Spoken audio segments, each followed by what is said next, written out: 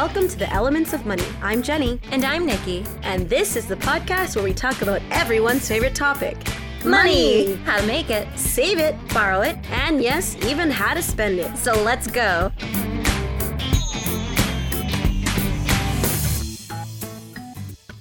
It's that time of the year again. Holiday shoppers are gearing up to spend billions of dollars on family, friends, and loved ones. And don't forget the gifts we buy for ourselves.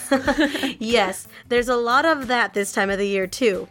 Really, there's a lot of spending on many things this time of the year. And that's why it's important to keep a cool head when planning for holiday shopping. Buying gifts and showing people you care about them doesn't have to be complicated or expensive. At least, not when you have us around. We have some great gift-giving tips you can use all year round. I'm excited because I haven't started shopping yet, and I need a refresher course. Me too. Okay, the first tip is to start a gift diary.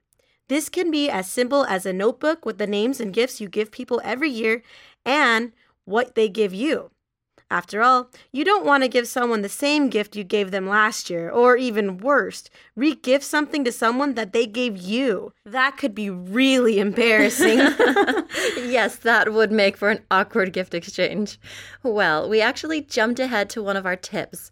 Don't be afraid to re-gift. If someone gives you a gift that you absolutely will not or cannot use, don't just throw it away. It may be the perfect gift for someone else.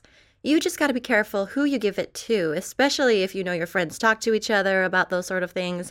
Again, it can get really awkward, so re-gift with caution. If you're really looking for something special and original, never underestimate the gift of time. Instead of buying a gift, take the time to bake some cookies or their favorite cake. If you're not too handy in the kitchen, take a friend to lunch. You can also offer to help out with things they need done, like washing the car, running some errands, or something else that they don't have time to do themselves. I actually think it's nice when friends make personal gifts. Don't get me wrong, I like store-bought gifts too, but there's always something special about making something for someone. Okay, our next tip may not help you this season, but it's something that you can start thinking about for next year. We know that most people don't even start their shopping until the last second, or best case scenario, Thanksgiving weekend. But for some people, it may be too late. You may find that there just isn't enough money to buy all the stuff you want to get. The key is to plan ahead, like a whole year ahead. Yeah, instead of rushing at the last minute every year, start planning for the holidays in January. Put a few dollars away each month. That gives you 10 or 11 months of saving. Better yet, just don't save your money at home, put it in your credit union account. That way, you won't be tempted to spend the cash that's just lying around. It's also easy to track to see how much money you're saving. Something else you can do is pre-shop for the holidays. If you see a great sale during the year, use the opportunity to buy a gift or two. Don't go overboard. The key is to split your gift buying across the entire year so you don't have to deal with it at the last minute. If you buy gifts a few times throughout the year, you'll find that shopping during the holidays is less chaotic and more affordable. After all, you want to be able to enjoy the holiday season, not stress about long lines or worry about where you're going to get the money you need for all the amazing gifts you want to buy. With a little creativity and planning, you can actually look forward to the gift-giving season. There's no doubt that buying and receiving gifts can be a fun part of the season, but if you're stressing out, it's probably time to make a change. Hopefully, we've uncovered a few tips that can point you in the right direction when shopping for the holidays.